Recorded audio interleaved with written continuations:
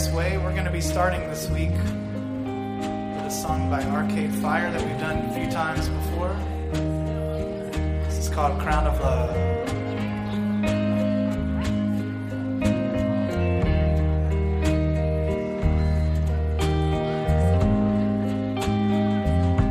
They say faith, if you let it, love was made to forget it. I carved your name across my eyelid. You pray for rain, I pray for blindness. If you still want me, please forgive me. The crown of love has fallen from me. If you still want me, please forgive me. Because the spark is not within me.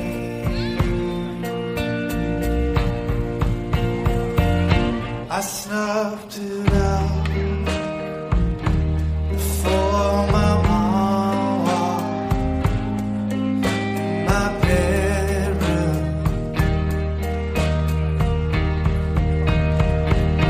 The only thing you keep changing is your name.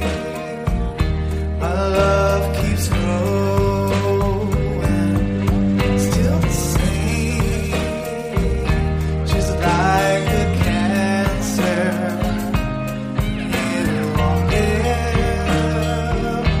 me a straight answer. If you still want me, please forgive me. The crown of love has fallen from me. If you still want me, please forgive me. Because your hands are not upon me. I shrugged them off before my mom walked in my bedroom.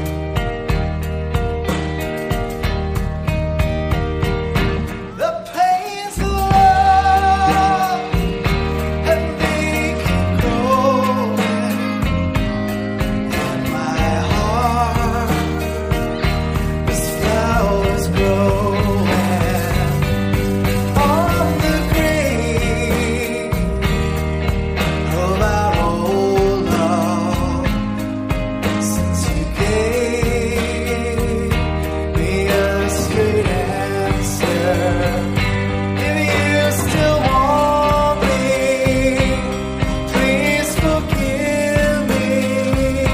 The crown of love is not upon me. If you still want me, please forgive me. 'Cause the crown is not within me. It's not within me. It's not within me. You gotta be the one. You gotta be the way. Your name is the only word that I can say. You gotta be the one. You gotta be the way. Your name is the only word. The only word that I can say.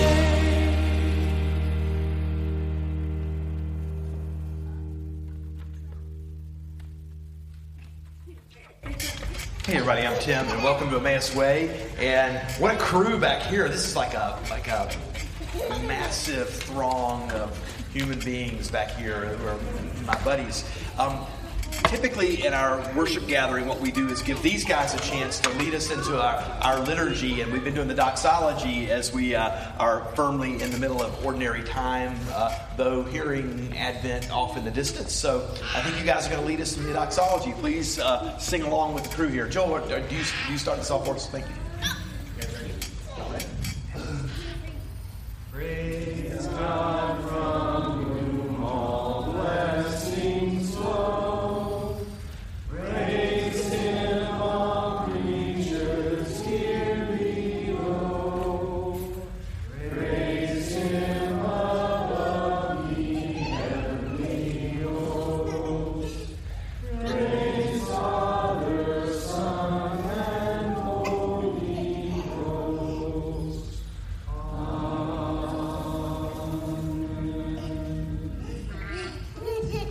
Hey, thanks everybody. Thanks guys. Good job.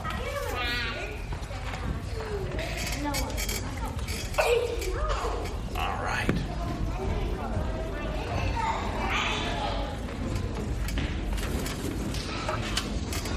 So welcome once again to Emmaus Way. It's good to see all of you guys tonight. Decent, I always have this image when we do that part that somehow you ought to be on that blanket. You know, just kind of heading out, fired up, wrestling with Miles or something. I don't know. But anyway, Emmaus Way, most of you guys know this, but we're a community of people that are committed to gathering each week around the table, gathering to hear each other's voices, to live into the kingdom in this world and in this place and in this community. And we know, and we're going to talk about this very specifically tonight, to live into the kingdom means that we have to hear each other's stories of lament, stories of grace, stories of wonder, and stories of hope. And so we do that each week in our dialogue. So it's a delight to do this once again and to do it every week. We have a couple quick announcements.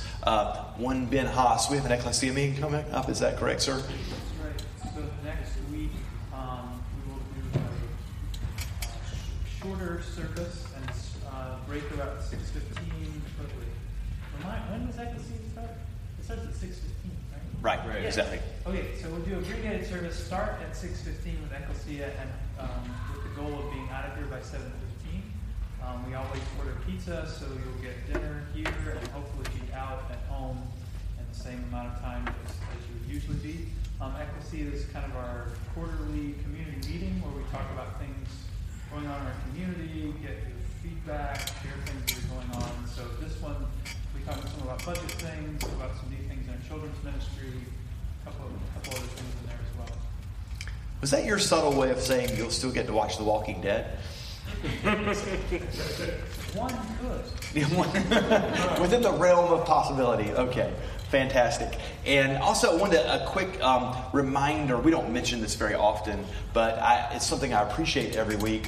One is that we have a community of people that are a part of our podcast who listen to Emmaus Way. A lot of people who are part of Emmaus Way started as podcast people for a month or two, that sort of thing. So we do that. And one of the things we do also is have a bit of a social media presence, which is helpful. Mark, you have very often kind of tweeted in terms of music and performers and that sort of thing, because the local musicians that we have that play with us are fantastic and are people that you would wait in line to hear anyway. So that's you do that at Emmaus Way, right? Yeah, I've done it a few times. I'm trying to do it more. Right. I'm trying to do it regularly now. So. And Sarah faithfully does a Facebook posting on our page for that. So just, again, if you want to be wired in and you're not so, feel free to check those out as well. I also have this driving sense that there's one more announcement. Sarah, is there? We want to remind people that if they're new here, they can fill out the green cards out there. And there's also the silver bowl, which is where you can show Emmaus Way how much you love Emmaus Way.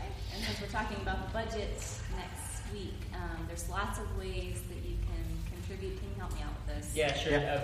There's the bowl. You can also set up, automatic through your bank, and you can get with myself or Chelsea if you want to get the right address to have that, as well as through the website, emmausway.net. There's a little $ sign at the bottom. You click, you can set up recurring payments through that way.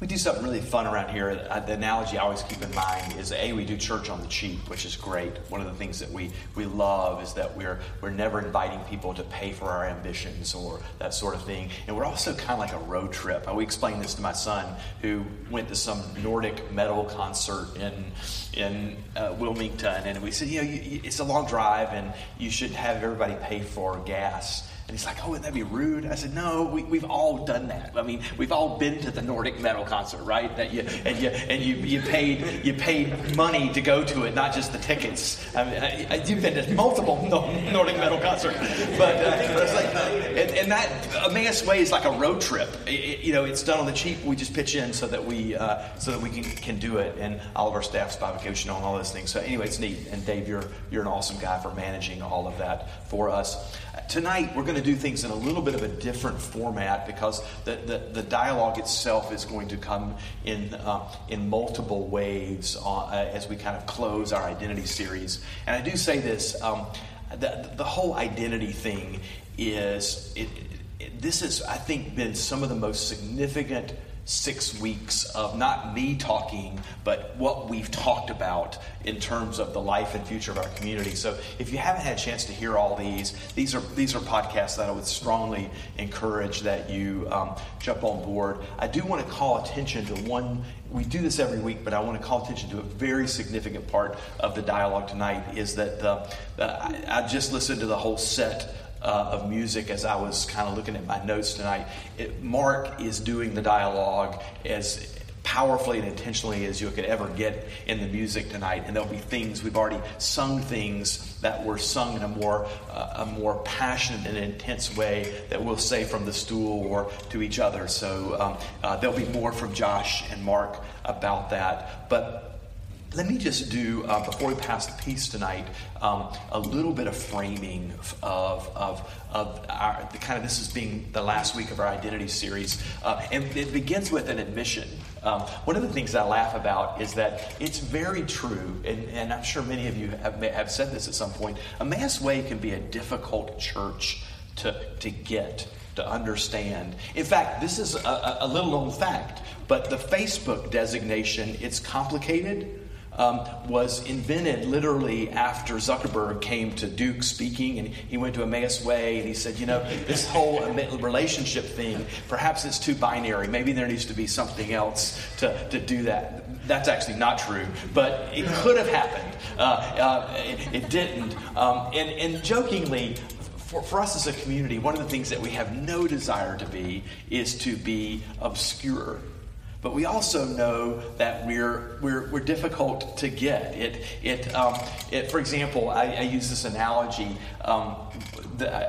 Back in the day when I listened to sports radio, there's a sports radio talk show that's syndicated. I think it was maybe 15 years ago, but it had a tone to it and a liturgy to it. And the host would say, when they started a new market, and I remember when they came to Raleigh-Durham, the host would say, "Okay, Raleigh-Durham, you are not allowed to call in for 6 weeks and praise or complain about anything because you don't get it yet. It takes about 6 weeks to get. And if you'll listen for 6 weeks, then I'll be ready to hear whatever you have to say." And I chuckle, and I think about that often because in some ways, and of course it's far more complicated as a church community because we're not a preset on a radio dial that you can just kind of punch when you want to.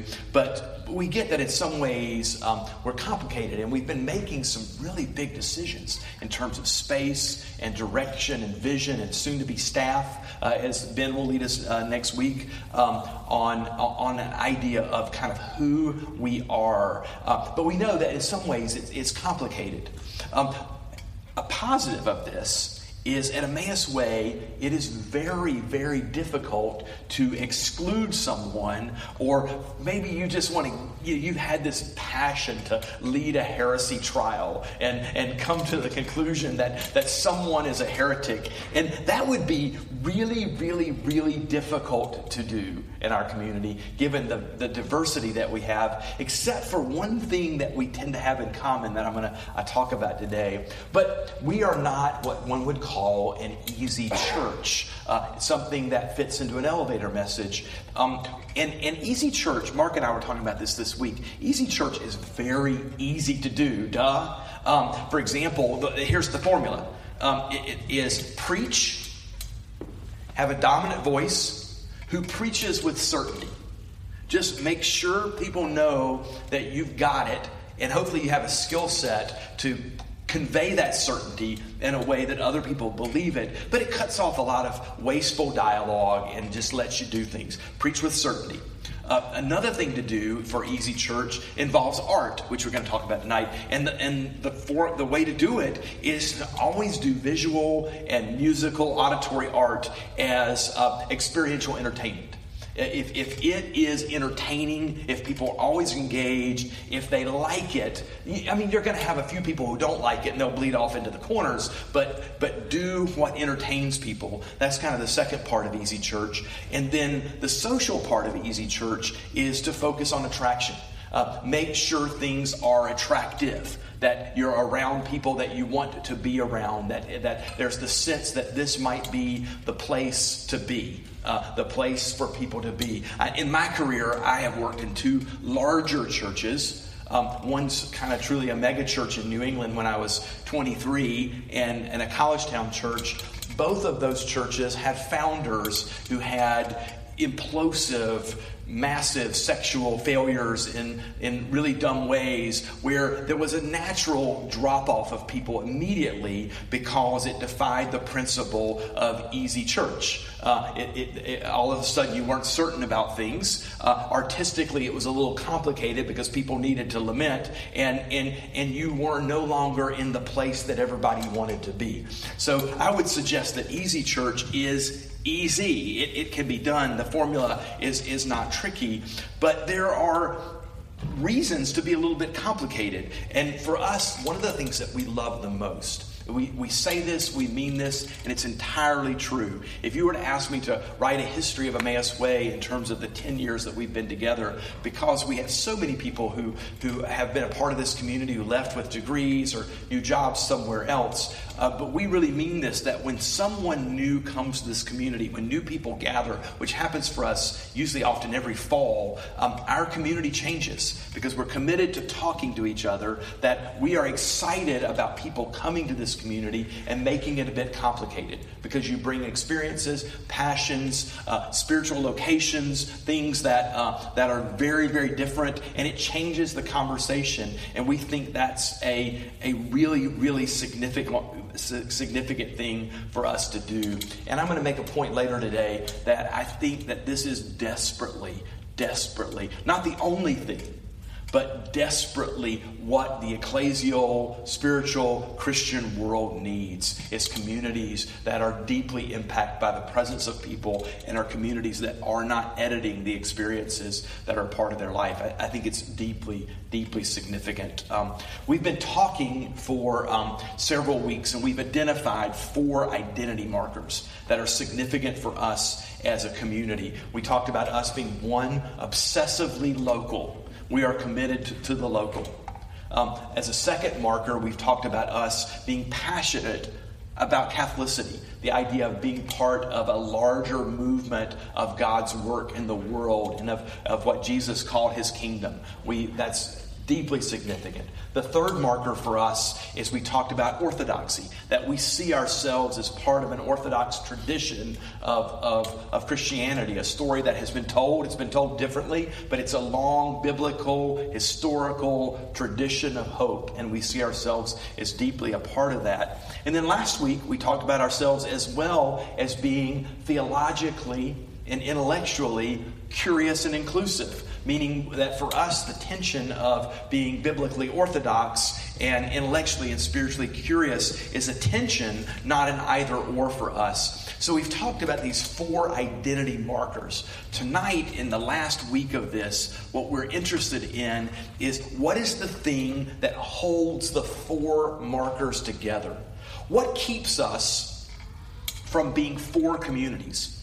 This group over here being the people that we're into orthodoxy. This group being the people that are into curiosity. The group that's into locality, and this group being into Catholicity. What stops us from being friendly between 4 different groups? And what stops us, and this is even more significant for us, what stops us from ever planning, scheming, doing such that we would hope that one of those groups would disappear?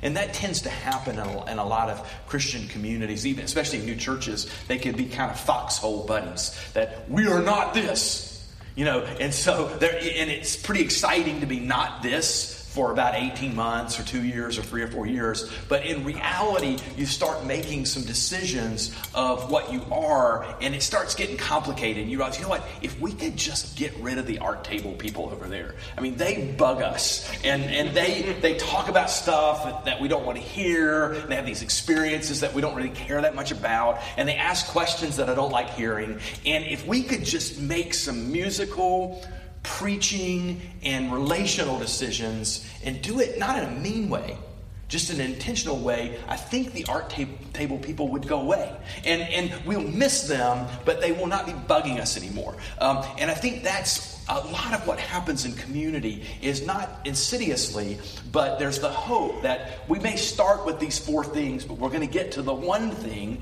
and the one thing will be the one thing that organizes us. But for us, what keeps us from doing exactly that, and what makes us passionate about the opposite? A deep hope that all of our identity markers become significant and stay significant in the life of Emmaus Way. And the suggestion that I'm going to make is that there's one practice that connects them all and is truly the core practice of faith, love, and spiritual formation. And that's the practice of hospitality. And that for us has always been our story, is that hospitality is the thing that keeps those identity markers both in tension, but in present, and always challenges us that if I ever do have a thought that says, if we could just get rid of the art table, folks, hospitality would be the very thing that contradicts that type of thinking. So that's what we're going to do tonight. We're going to talk about it, Josh and Mark, in terms of aesthetics, and Josh later in sacrament, and we're going to look at the text, Luke 24, which was the text that we used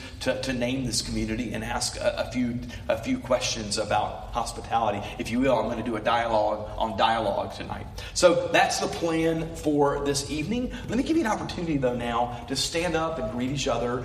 As we prepare for dialogue, we always want to be able to already start talking. So stand up, greet the folks around you, offer them the peace of Christ. If you're around somebody that you don't know, please introduce yourself. Or if you see somebody especially after that analogy, you might want to go over to the art table and tell them how much we love those guys. Especially Steve. He was looking pretty angry over there. But anyway, stand up and greet each other.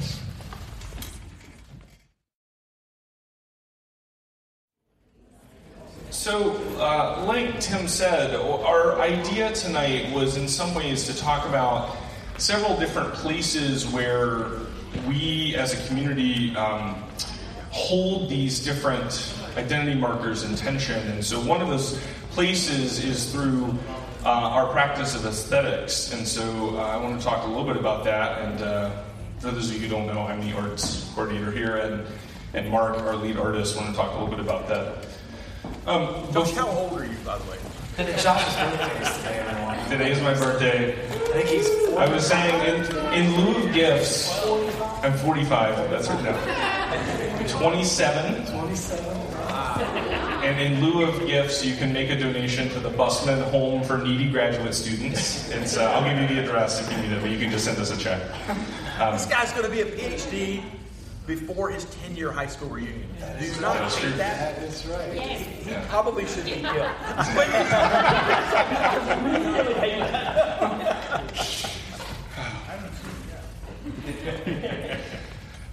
So one of the things I wanted to point out, sort of as we were starting tonight, for those of you who are not aware, on our website we have a couple of different resources under a tab that's called Who We Are. And one of the things that we mention a little bit here in Emmaus Way, and we'll bring up certainly every time we have a minister's liturgy, is our core values. We have these sort of 6 values that we as a community sort of decide to bind ourselves to, and in some ways committing to upholding those values is the way that you become a part of our community. But a couple of years ago, we also designed an arts document that puts forward some of the core values that we hold aesthetically. And this was born out of a conversation between myself and Mark and Ben Haas and Wade, who was our lead artist at the time, and a few others. And so if you're interested sort of where some of these ideas are coming from, or getting more information, you can find that up on the website. But I wanted to sort of start, I think, 3 quick distinctions that I'll make in light of Tim's intro, and sort of ways maybe that the way we do art here at Emmaus Way is different than you may have encountered in other churches. I think the first one, and this one may be the most crucial, is that art, and we consider art in Emmaus Way to be descriptive rather than prescriptive. What that means is we believe that art is the description of a particular experience of the world, not a prescription that tells you how you have to experience the world. Oftentimes at churches, music is there to tell you sort of what the theology is, or it's there to tell you or encourage you to sort of feel certain ways. And that's not the way that we have chosen to approach arts here at Emmaus Way. In some ways, taking a page out of the playbook of an organization like AA, our art speaks in I statements. It talks about itself, it talks about the protagonists that fill it, but it's not there to sort of conscript you into its narrative necessarily. So we're always engaging art the same way we are each other, as a dialogue partner. We're constantly pushing and pulling against it, and we're sort of talking with those pieces of art in the same way that we would anything else. A second thing is that rather than being sort of attractional, as Tim was talking about, our art is deeply liturgical, and in some ways it only makes sense in that liturgical context. When we choose, Mark and I were joking this week, when we choose to sing Foreigner last week, right? We don't sing Foreigner because we think it would attract anyone, because I don't think it would attract anyone. We don't sing Foreigner because it's somehow cool, again, because it is not cool. And the handful of people who thought it was cool may already be here. Like, I don't think we need to attract them. I'm certainly one of those people as well. All 3 of those people were already. Exactly right. The Brogans came back. But the reason why we do a song like Foreigner last week is because we think it speaks to us as an absolution. And if it doesn't fit within that liturgical scheme, if it doesn't work as an absolution, then it's not something that we include in the way that we do art. And the last one is, and this is another one that I think may be a shift for people coming from, depending on what background you come from, but we believe that art is a place where you equally encounter humanity and divinity, not just a place where you encounter God. And because we believe in the incarnation, we don't believe that that's a conflict, and we also don't believe that that somehow presents a theological problem, but we believe that in song we confront each other, and we confront sort of what it means to be human and what it means to live in the world. So those are sort of 3 things that I wanted to do just to sort of get us going. What I want to do now is just sort of talk through a little bit through the set list and talk with Mark a little bit about what your thought process was in picking out these particular songs, and maybe the way that they play into some of these ideas. Yeah, I think so. Several things that you just said, Josh, that I thought were really great is that I think one of the things that I tend to operate on when I'm pulling songs together is the idea that I am someone who thinks the more radically and deeply we meet and engage with people and with a human story, that we are actually interacting with God. That to be deeply godly, I think we have to be sort of deeply humanistic in that sense. That I think that the way that we encounter the world in the most painful ways, in the most joyful ways, are through relationship with other people. And so that's kind of one of my operating principles when I'm pulling songs together. That's one of the reasons why we're doing Red Dirt Girl next. And that speaks to what you said, Josh, that it's not prescriptive in the way that clearly, well, I hope it's clearly, I'm not a Red Dirt Girl. That's not me. I'm going to be the unreliable narrator when I sing that song in a few minutes. But that there is something from that story that I find, it's a lament, but I find it to be deeply, deeply human in a way that is longing for God's intervention, right? So this is the kind of song that is actually saying, wow, the world is far more busted up and broken than I realized. And there's a longing there that I think leads into the song after that, which is I Still Haven't Found What I'm Looking For. I put that song there because I think that the dialogue between those two songs is interesting, because I think that we talk occasionally here about sort of living in the already and the not yet, and the idea that we are experiencing certain ways that God's kingdom has come. We see redemptive forces around us, but we also see like war and suffering and hunger and all these awful things as well that happen in our city as well as around the world. So trying to engage on some level of recognizing both the deeply, deeply painful and hurt places as well as the places that we actually do see hope beginning to break in. Yeah, I think that's absolutely right. And one of the things that Mark and I have talked about, Mark being someone who works in a sort of psychoanalytic capacity, is that I think oftentimes what you see is that music in particular, but sort of art and beauty at church, comes to fill the role of the thing that makes you feel better. After maybe you encounter some sort of hard truth, art is there to come sweep in behind it. So if you preach a sermon, for instance, that says, are you 100% sure that you're going to make it to heaven? Then the last song is Blessed Assurance. Like, it's there to just sort of make everything seem like it might be okay. And I think, one of the things that I would say about our art... and we almost never do that. Right. And one of the things I think I would say about our art is something that a writer and speaker that I love, Peter Rollins, says, which is the idea of doing music that sort of doesn't make you depressed is dangerous to you in a certain way, because if the music is making you feel certain sort of sadnesses, it's not because it's forcing you to do that, it's because you're already feeling those things. And it's forcing you to confront a part of yourself that maybe you don't normally. And that's that whole sort of idea is always for us bound up in this movement from confession into absolution.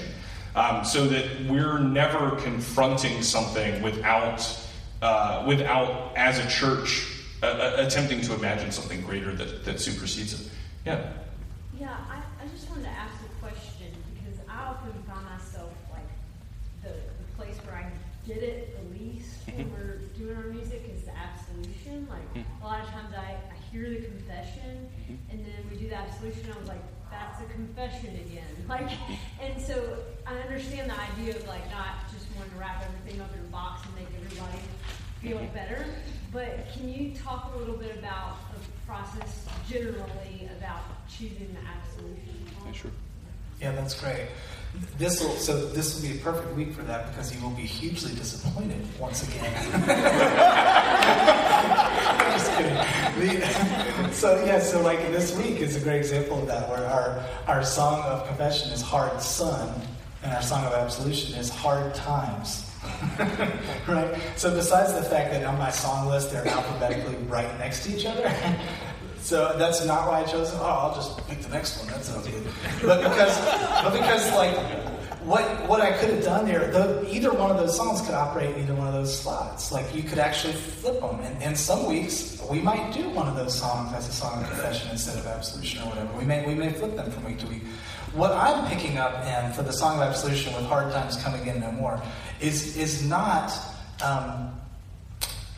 It is. To me, this deeply human impulse to bind ourselves to other people. It is this deeply human impulse that is crying out for mercy, crying out for justice, crying out for peace, even if we're not seeing those things today. It is this, I think that there's some type of like divine experience, I think, comes out of this collective group of people with their imagination saying, we believe that somehow this is going to be made right. We want to figure out how we can participate in helping it be so. Mark, I was going to say real fast, this is merging in here for somebody who gets to do all the talking anyway, but doing dialogue, as we'll talk about, converts the person who's talking all the time. And I can tell you one conversion I've had in this identity thing is we talked about Catholicity and the bigness of God's presence in the world, is distinguishing carefully between a phony triumphalism that, woohoo, it's going to work out, and we were right all along, to a sense of invoking a sense of joy of watching the presence of God in humanity and art and beauty. And that's been my point of conversion that I hope you'll hear from me. Is I think that we joked about, you don't get the joy sermon from me very often, and I think that's what music does. Is it we do things for me, and I kind of go, oh wait, that's in me too, which is not as easy. Yeah. So. I think with the Confession and Absolution, I often think of it as sort of a rehearsal of this Holy Saturday, Resurrection Sunday moment every week. And again, to sort of go with that Resurrection Sunday, I think that is a place where there has maybe been the most phony triumphalism sort of tacked on. Because, okay, Christ rose from the dead, and this is something that happened several thousand years ago, so everything's good now, right? Like, it's all fixed. There's nothing left to do. It's totally taken care of. No, like that obviously, and even if you look at the way the Bible tells the story, the thing that is implicated in that resurrection is a going out from the tomb and a making different of the world. And so I think in some ways, if our Song of Confession is this Holy Saturday moment of a title of a book that I love, God is dead and I don't feel so good myself, right? If that's maybe where the confession is, I'm not even sure what the way forward would be. The Song of Absolution is not. It's totally taken care of, because we don't believe we can say that. To quote a theologically astute movie, Dumb and Dumber, right? The Song of Absolution is, so you're saying there's a chance. Right? It's this inbreaking of a new reality that just suggests the possibility that things might be different than the way that they are. I don't know if that's really... Yeah. And this is an ongoing dialogue. So absolutely. If you're not satisfied with that, we'll keep working on it. Yeah. It wasn't critique, it was just... No. Yeah. I think it's a great question. It's a very good question. Cool. So, so why don't we do... Why don't we do Red Hair Girl? That'd be great. And I still haven't found it.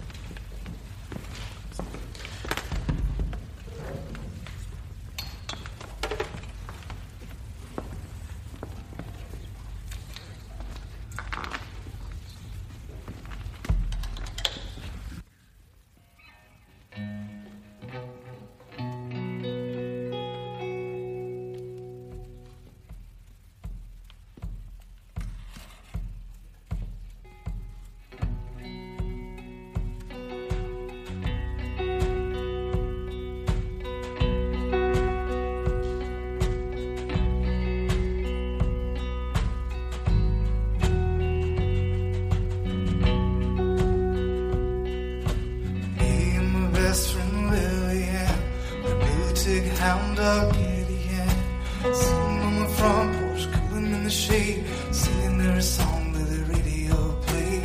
From the Alabama sun to go down to red dirt girls in a red dirt gown.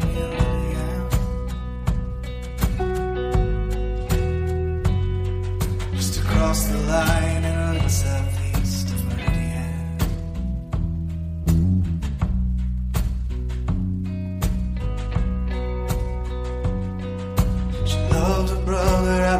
Back when he was fixing up a 49 Indian, he told her little sister gonna ride the wind up around the moon and then back again.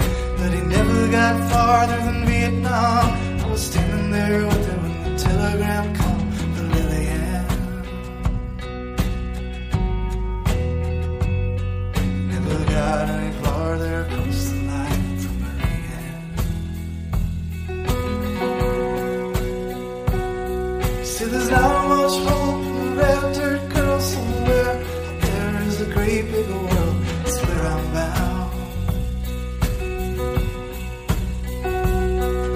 the stars might fall on Alabama. One of these days we'll lay and hammer her down in the winter ground. God will make a joyful sound.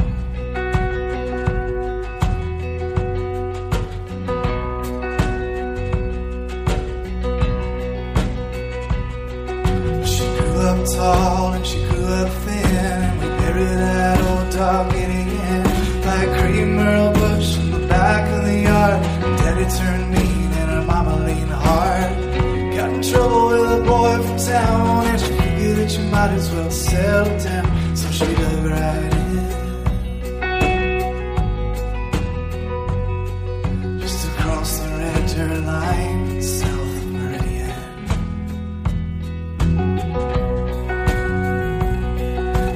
Tried hard to love him, but it never did take. It's just another way for the heart to break, so she learned to mend. But one thing they don't tell you about the blues when you got them, you keep on falling, cause there ain't no bottom, there ain't no end. At least not for the end. Nobody knows when she started her skid. She was only 27 and she had 5 kids. It could have been the whiskey, it could have been the pills, it could have been the dream she was trying to kill. There won't be a mention in the news of the world about the life and the death of the red dirt girl named Lillian. We never got any further across the line than Meridian.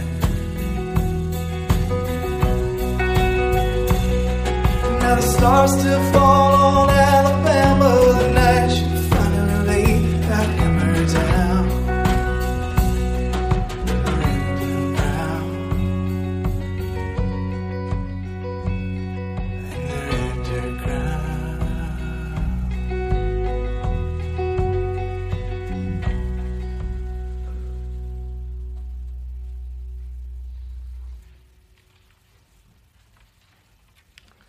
For the song of prep, I know this is an unusual move, but I'm wondering if we could maybe stand together for this one.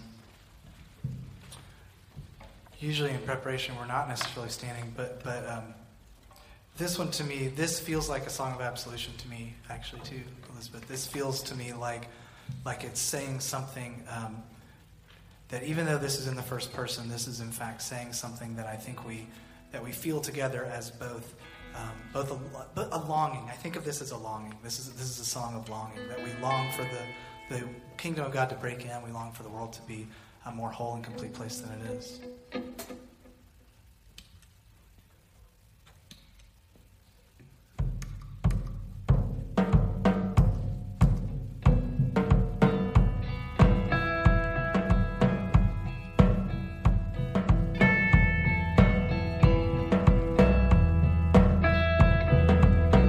I've climbed highest mountain, I've run through the fields only to be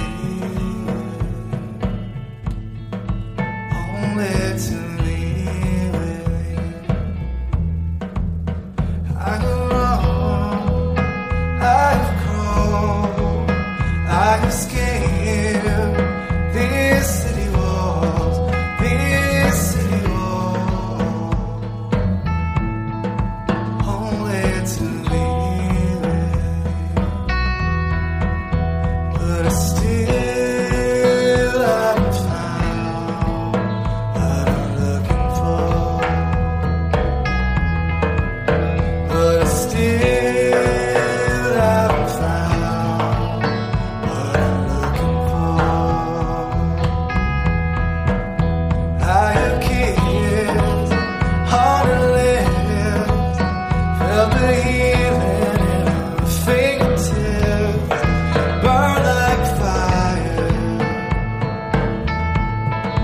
Burning desire,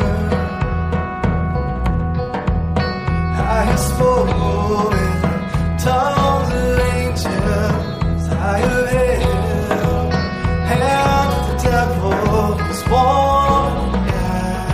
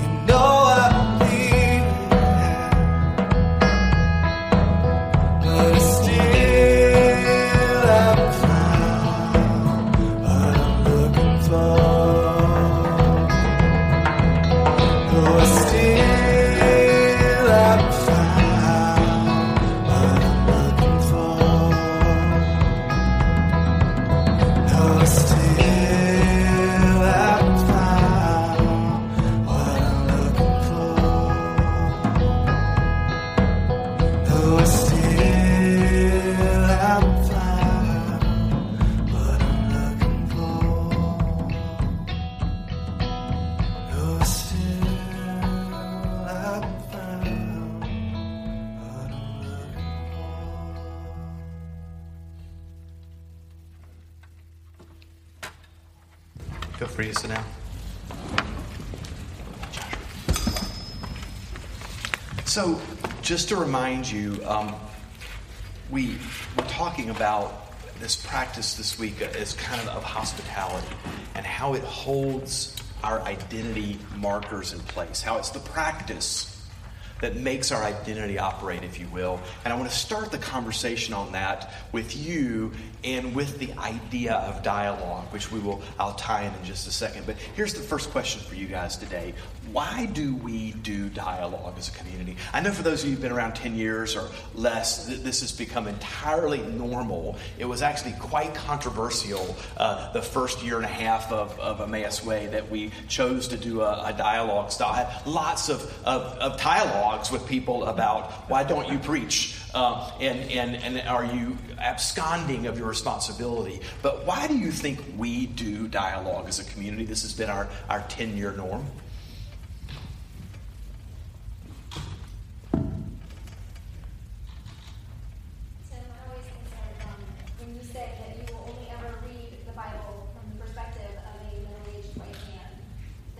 You're so generous to call me middle-aged. I mean that seriously. I mean that really seriously, Chelsea. No, you're right. Keep going. No, I just think that for me, that's where the beauty of dialogue comes in, because we all approach the text and whatever we're talking about with our own experiences. And so to know that my experience as a white woman is just as valuable as someone who's not a white woman and has something else to offer in the conversation, that wouldn't be heard if we were preaching. So right. That's where I see value. And you, all of you, check something about me. Those of you who are women certainly check my masculine reading of Scripture every week. That's exactly true. Why else do we do dialogue? Great. Thanks, Chelsea. I think a lot of people don't learn a lot by listening. So I think we engage more with the text and with the conversation as we speak, or we think about speaking, or we think about how, when you ask a question, everybody is thinking, what does it mean to me, whether or not they say anything or not. So we learn a lot more by talking and conversing, and we learn about listening. Yeah, absolutely. Spoken truly as a woman with teenagers who knows that telling just doesn't get the job done all the time. Not that we don't, right? Bond. But yeah, Woody. I think there's also a message that we don't have all the answers.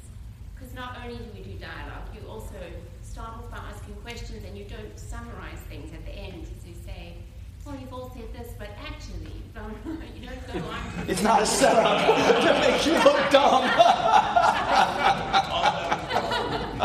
So it ends with dialogue in a sense, and we go away with not an answer, but a question that's open, and there's value in that.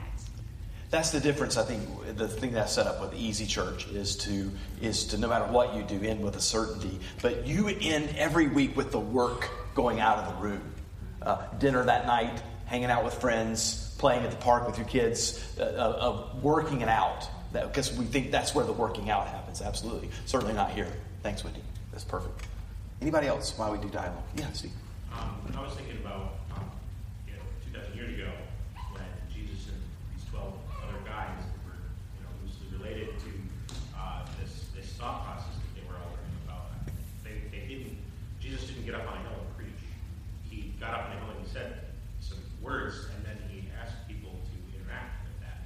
So I feel like this, at least for me, and I'm still new to the community, but for me, it seems natural to mimic what they did then, rather than this.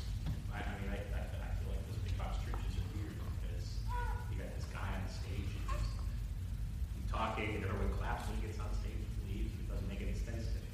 This makes sense.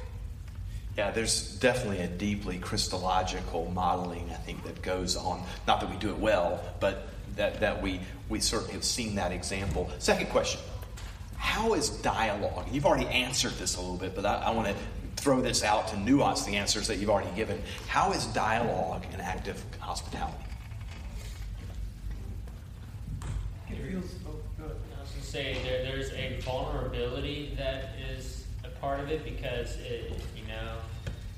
it's not restricted that you grab a badge that says, yes, I've been here for 5 years and I get to talk as part of the dialogue. It's, it's open to everybody. And hospitality, I think of that as, if I'm opening my house, I'm inviting whoever's coming in to participate in whatever dinner or what we're doing. And it's the same thing. It's saying, all right, come on in and have a chance to form it. One of my favorite moments, and Ben, you're going to be next. One of my favorite moments of Life of Emmaus Way was a dear friend of ours who had started dating someone who had never been to church before, but was a yoga instructor and was deeply committed to the physicality of prayer. And we were doing a body prayer that week where there was some sort of standing or moving or something that was a part of our prayer. And we asked her, it was the second time she'd ever come to lead it. And you could see, she was like, this is unbelievable. Hey, I didn't think you guys would like me. I'm not sure about this thing, but my second week I'm leading something. And it was wonderful. Ben. Just to follow up on what Dave said, it feels like the conversation is open, that it's not a dialogue we have and we stop, as Wendy's saying, it's a dialogue that happens weekly and that conversation ongoing, and we're always going to be having a dialogue around the text and around our life together. So in a lot of ways that I've heard people talk about God working, or it's always a matter of you getting in line with whatever's happening or not. And I feel like here, there's always an ongoing welcoming into something that's going to be different if you aren't here, but it's not going to stop if you choose not to be.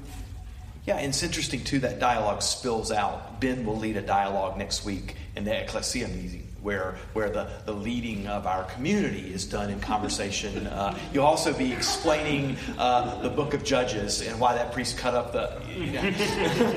So do come for that one, because you'll get the answers you've been looking for. Matt, were you going to say something? Yeah, I think that, at least to me, the word dialogue itself, sort of etymologically, is almost by definition hospitable, because at least if you're doing it the way that it should be done, which a lot of people do it as an interspersing of two monologues instead of an actual dialogue. But if you're actually engaging in dialogue, then you are opening yourself to the input of the other person, and the reciprocal party is doing the same. Yeah. I want to show you guys something tonight. And it won't take but a second to do this. In front of you is a text. Luke 24, 13 to 35. There's no text that we've read more in this community, because it's the text we use to name the community. And I want to say just a couple quick things about it. We're not even going to read it tonight, but what I want to show to you is simply this. You just exegeted that text. This community just read that text as a biblical text for their lives. The big bullet point is it's Easter Sunday evening. Jesus has died, dashing the hopes of whoever cared. And there are strange reports of his resurrection. And there are disciples walking about a 7-mile trek from Jerusalem where it all happened, trying to figure this out. And in their walking on this Emmaus road, Jesus appears to them and talks to them and explains. One theologian, J.I. Packer, that maybe some of you read back in the day at some point, made the point that this explanation that Jesus gave these disciples most likely became the heart and soul of the New Testament. He explained how it worked, but they did not recognize Jesus. And as they got to the town and into the evening, as people of the ancient Near East, they practiced what they practiced, which was hospitality. You didn't send someone along the road alone or hungry, and they invited him in. And Jesus did the thing that we do every week, and that he did all the time, is he broke bread with deep spiritual meaning, and he was recognized by the disciples in that moment of breaking bread. And listen to your points on this, because one of the reasons that we do dialogue and we listen to each other's voices, and that we see hospitality, the receiving of others, as radically significant, is that what you see in that story it's Chelsea's point. You see the limits of a personal perspective. No matter how incredible your experience is, it's not the same as someone else's. There is no way to dictate to others out of your own experience unless you're implicitly saying that my experience is greater than yours or more universal than yours. Perhaps more universal could be said, but the story shows us the limit of personal experience. Number two, it shows us, this is Susan's point, the limit of explanation. No matter how great the explanation is, and I have crafted some of the most brilliant explanations of the meaning of the universe to my kids, only to have them look at me and say, that sucks, or that doesn't work, or who would think something like that? I want a DNA test right now. There is a limit to explanation. It does. But on the flip side, a point that you guys just made as well, is that while explanation and personal experience are limited, hospitality taps into the infinite. Hospitality continually asks for more and does not limit the more that comes. Jesus was revealed in this story in hospitality, revealed at the table. And ironically, a point that Josh I think is going to make tonight with greater detail, so I'll just give the punchline to ruin it for him, is that sacrament is the imagination of the infinite. It's a hospitable act where we imagine something much bigger than our experiences and our explanations. What is hospitality? You have heard me say this a million times. You know that I am a quoting word by word disciple of Henry Nouwen's book, Reaching Out, on this. I think it's, for me, the most meaningful book on spirituality that I've ever read. It's changed everything about what I did. But he made this point that real hospitality is two things. Radical receptivity. It is receiving everyone. Letting them be free to sing their own songs and dance their own dances is how he puts it. But he adds to it that you don't invite someone into your home and then be a non-presence, a silence, a fearful presence, a non-person. And the other part of hospitality is honesty. It is receiving and engaging that which you've received. And I would assert that to drop off either of those things is to not practice hospitality. Think about how hospitality changes all of the practices of our faith.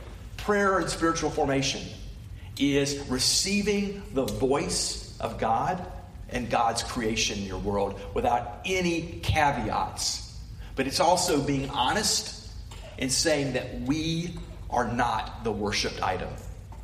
It's recognizing, it's being honest about yourself. Teaching and learning, what we do together is receptivity to the ideas, voice, and experience of others. You do it every week as we dialogue, as you hear people say something that you may not agree with or experiences that you never had. And it's also an implicit honesty of saying, you don't know. I've heard a few pastors, one notable one, simply say, I do know. I do. I mean, I know almost everything. Not everything, but close. But in the practice of teaching and learning, we're saying we don't know everything. How about the practice of care and leadership? It's honesty to the wounds and needs of others. It's receiving the wounds and needs of others. It's not saying that your wounds do not fit here, but it's an honesty as well as you receive the wounds of others, that we ourselves bring wounds to that receptivity. There's not a person in this room who has not been deeply marked and wounded by their experiences. And that's how we can come close. As Wendy has said many times in the dialogue, that's what it means to be a Christian, is to come near the pain of others rather than rejecting that pain. What is evangelism? It is radical inclusion. It's saying there's a place for you, but it's also an honesty about the love that defines that inclusion. It's saying that you're not included just because it doesn't matter what you do once you're included. The inclusion implies radical acts of love. Social justice is honesty to the vision and reality of God's kingdom. It's saying this crazy kingdom that inverts the world is what I'm receiving. But social justice is also a deep honesty that we all have self-interest that would stop Jesus' kingdom in its tracks if we had our way. Part of me wants Jesus' kingdom for everyone in this room but me. I want Jesus' kingdom plus my interest. And I have to be honest that my interests get in the way of Jesus' kingdom. Aesthetics, that these guys said so beautifully tonight, is receptivity to the beauty of God in this world. And the honesty that no single one of us is an arbiter of what real beauty is. No one can stand up, Brandon can't stand up and say, yes, we're committed to beauty, but what you guys just did wasn't beautiful. Why? Because I know what beauty is, Matt does not. So I would suggest that all that we do as spiritual practice is this dual tug and pull of receiving and receiving with honesty. A last point on this is I think this is how the world has changed. If you were to press me and say, how do you enact the kingdom? How do you change the world? I would say through the spiritual practice of hospitality. I just come from Seattle, where for 10 years I was on the board of a school that I adore out there, the Seattle School of Theology and Psychology. And two things that were striking me constantly on the ride home. First was this implosion of a megachurch in Seattle. It's been national news, Mars Hill Church. Founded by a person who was a friend of mine a long time ago. I haven't spoken to him in 10 or 15 years. But the last event that we attended as a part of Emergent, we roomed together. So I knew him. And the odd stories from that church, they're what they call it in Seattle, because it's been front page, they call it Driscoll porn. Especially among Christians, is like, okay, let's do a little Driscoll porn. What are people saying now? What are people in the church talking about? What is going on? And the stories are outrageous. I heard a story the other day. Somebody had disagreed with him. The wife of a pastor had disagreed with him. And they were invited to a gathering of the staff at his home. And the person, the husband, was insisted that he had to come out of loyalty, but the wife was not allowed in the home. So she was asked to sit outside on the porch in the cold Seattle winter while her husband was indoors. I mean, that's Driscoll porn. Egregious acts of inhospitality.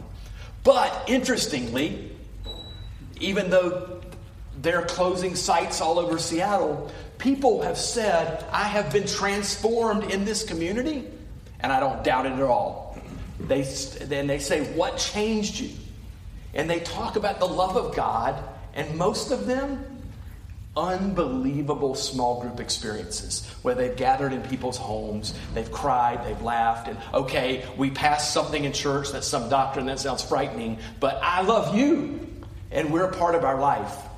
That to me reminds me that even in our greatest excesses, and I'm not calling, there's a wonderful post on Mark about how we all kind of journeyed together in a heady day where people called and said, my first book was written with this kind of intense negotiation. Somebody called me up and I quote, dude, do you want to write this book? That was the whole negotiation. It was a time when it would have been really easy to develop egos where you would say, I'm right about something. But notice the beauty of what happens even when people go crazy on it.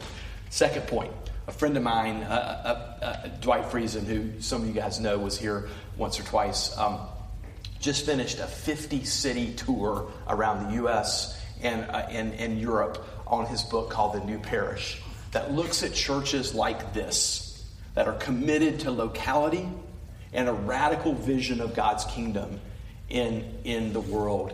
And I know that seminary professors are not supposed to be Christians, but I've never seen someone who has been converted so converted by that. After coming back, a privilege of writing something that puts him face to face with the Emmaus Ways and everybody else around there, he just has this Shekinah look that says, The kingdom is happening in the world. You might not see it on MSNBC or on Fox News or in the diatribe, but the kingdom is being enacted by people at their tables and in their living rooms, in the way that they're raising their kids together. It matters amazingly. So I would say to you, as we kind of prepare for the table, which will be our imagination of the infinite through confession and absolution tonight, to know that there's something deeply significant about what we're hoping for and what we're expecting. And where do you see the presence of Christ? Where do you see the realness of God? As Mark said it, you see it in the encounter. You see it in the hospitable encounter, and you see it in acts that are entirely subversive, like radical inclusion, like having a voice and receiving the voice of others. Mark, would you lead us in confession and absolution? This will be a series, not because it was great. We'll talk about this stuff a lot, because I think many of these concepts are yours to own as we step into kind of our next 10 years as a community. Thanks.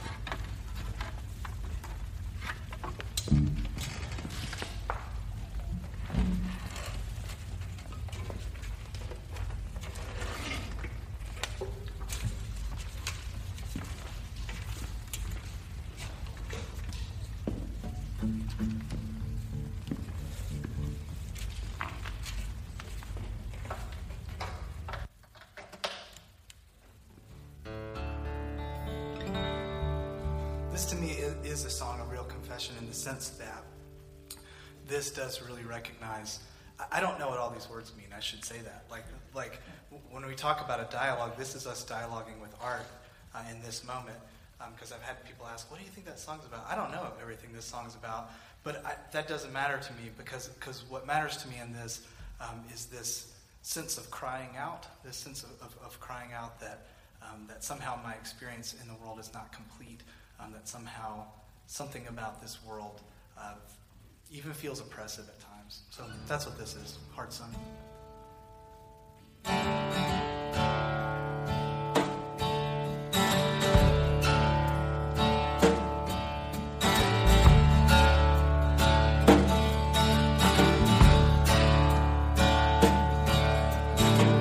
When I stand beside her, I am a better man. I walk to leave her, I always stagger back again. Once I built an ivory tower so I could worship from above. I climbed down to be set free when she took me in again. There's a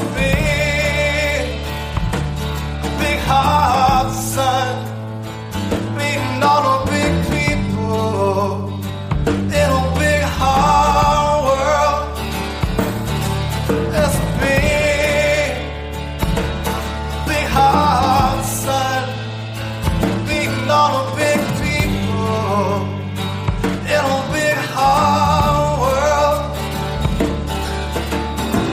She comes to greet me, she is mercy at my feet. When I see a bit of charm, she throws it back at me. Once I dug an early grave to find a better land. She just smiled and laughed at me until I lose back again. There's a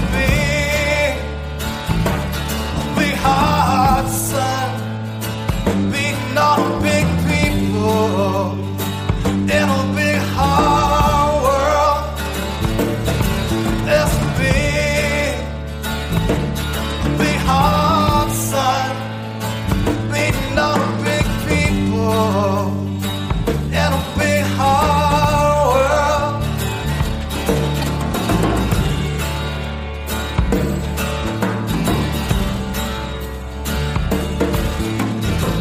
When I go across that river, she is comfort by my side. When I try to understand, she opens up her hand. Oh,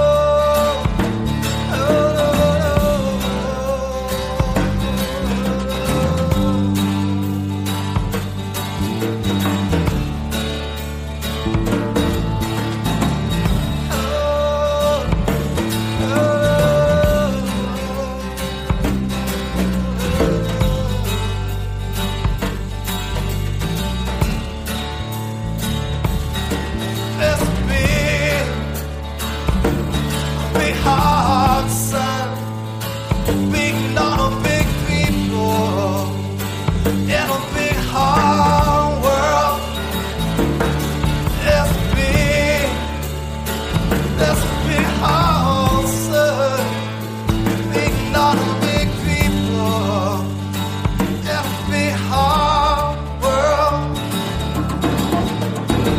As I stood to lose it, when I saw what I had done, bound down and threw away the hours, her garden and her son.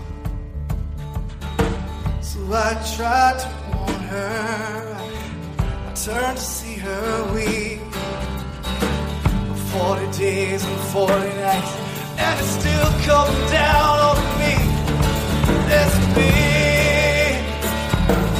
big heart, son, big not a big people, in a big hard world.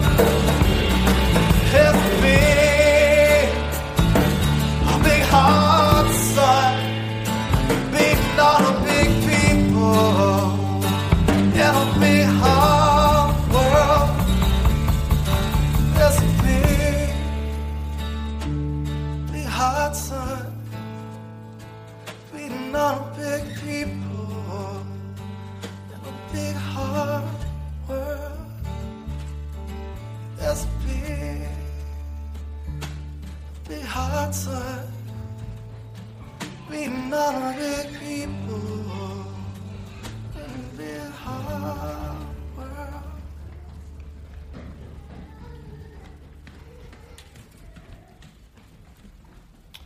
All right, well, we welcome our children back in.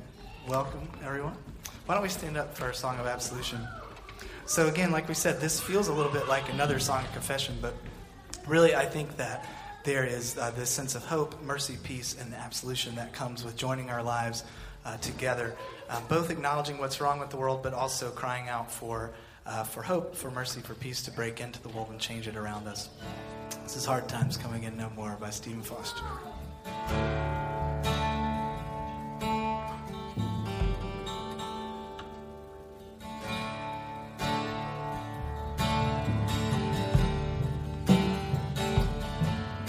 If you know this one, please sing along with us. Let us pause in life's pleasures and count its many tears, while we all sorrow with the poor.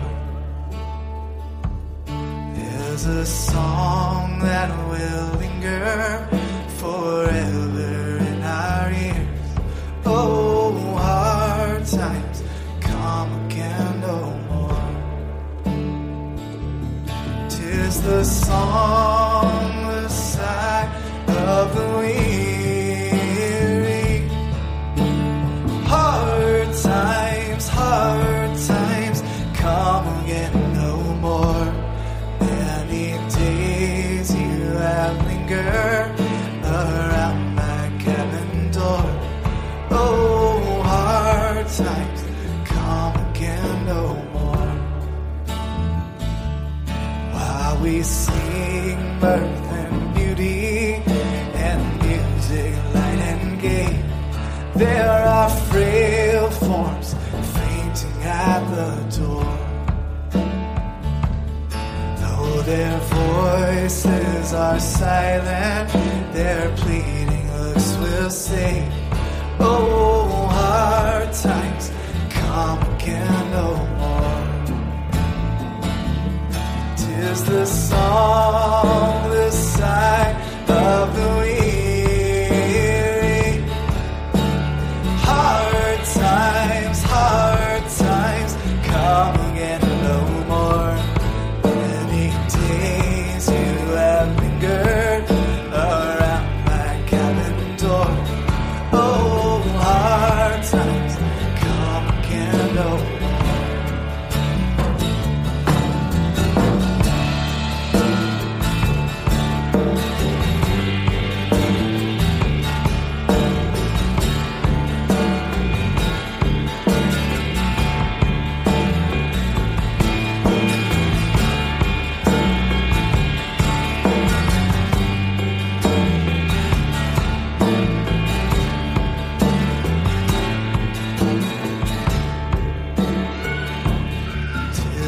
sigh that is wafted across the troubled wave.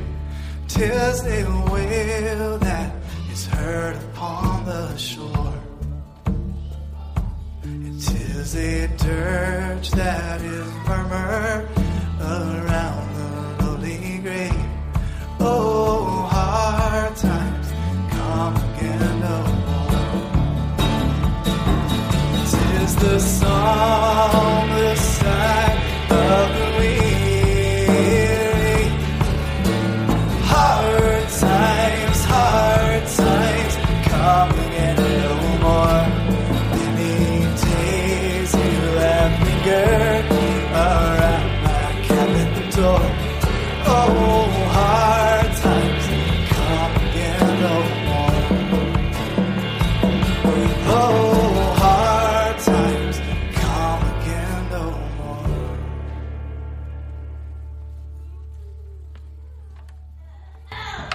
You can just have a seat really quickly.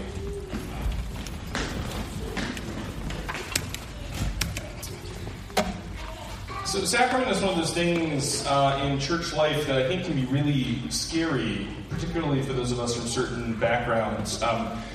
In fact, for those of you who don't know, the word hocus pocus, which you hear a lot at the holiday that's coming up, Halloween, as this sort of like evil, scary magic, the word is actually derived from hoc est corpus, which is what Catholic priests used to say, this is the body.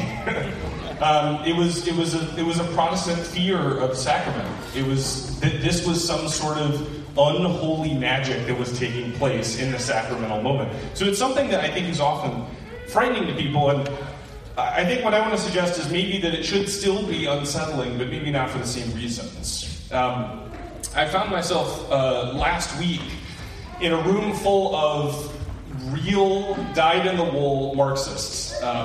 I'm part of a reading group through Jacobin Magazine, and a number of us have gotten together to talk about sort of political action in Durham.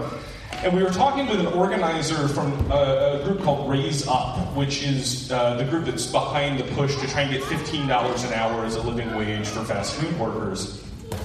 And one of the things that was coming out of the conversation is he kept talking about the ways in which this issue pushed into so many areas of life. That it involved gender imbalance, it involved racial imbalance, it implicated so many of our class structures. And the Marxists in the room started to get a little uneasy because they said, whoa, I don't know that we can do all the things you're talking about here. You're talking about so much change. What is it that you're trying to accomplish? And what came out was that what he was trying to accomplish was the total unmaking of the social order. And as a Christian, I thought, yeah, that sounds about right. That's exactly what we need. We need something that's much more radical than your Marxist imagination is sort of filling in at the moment. And I think the way that we see that every week at Emmaus Way is at the table, is through the sacrament. For those of you who are in the pub group or on the pub group list, we're working through a book right now called Body Politics. And in it, Yoder talks about the table as the total leveling of the social order. The table is a moment of jubilee that breaks in and interrupts everything else that's going on. And so what I want to invite you to experience today as we go to the table is that at the table, all of the distinctions, all of the hierarchies, all of the things that we bring in are broken. And they're broken by hospitality. They're broken by the radical receptivity that we have to each other, and by the radical honesty it takes to say, within the kingdom that we're imagining, within the kingdom that we're enacting, you are welcome and you are equal. So please be welcome to the table, break bread for one another, saying the body of Christ broken for you, and pour wine and juice, saying the blood of Christ shed for you. Welcome.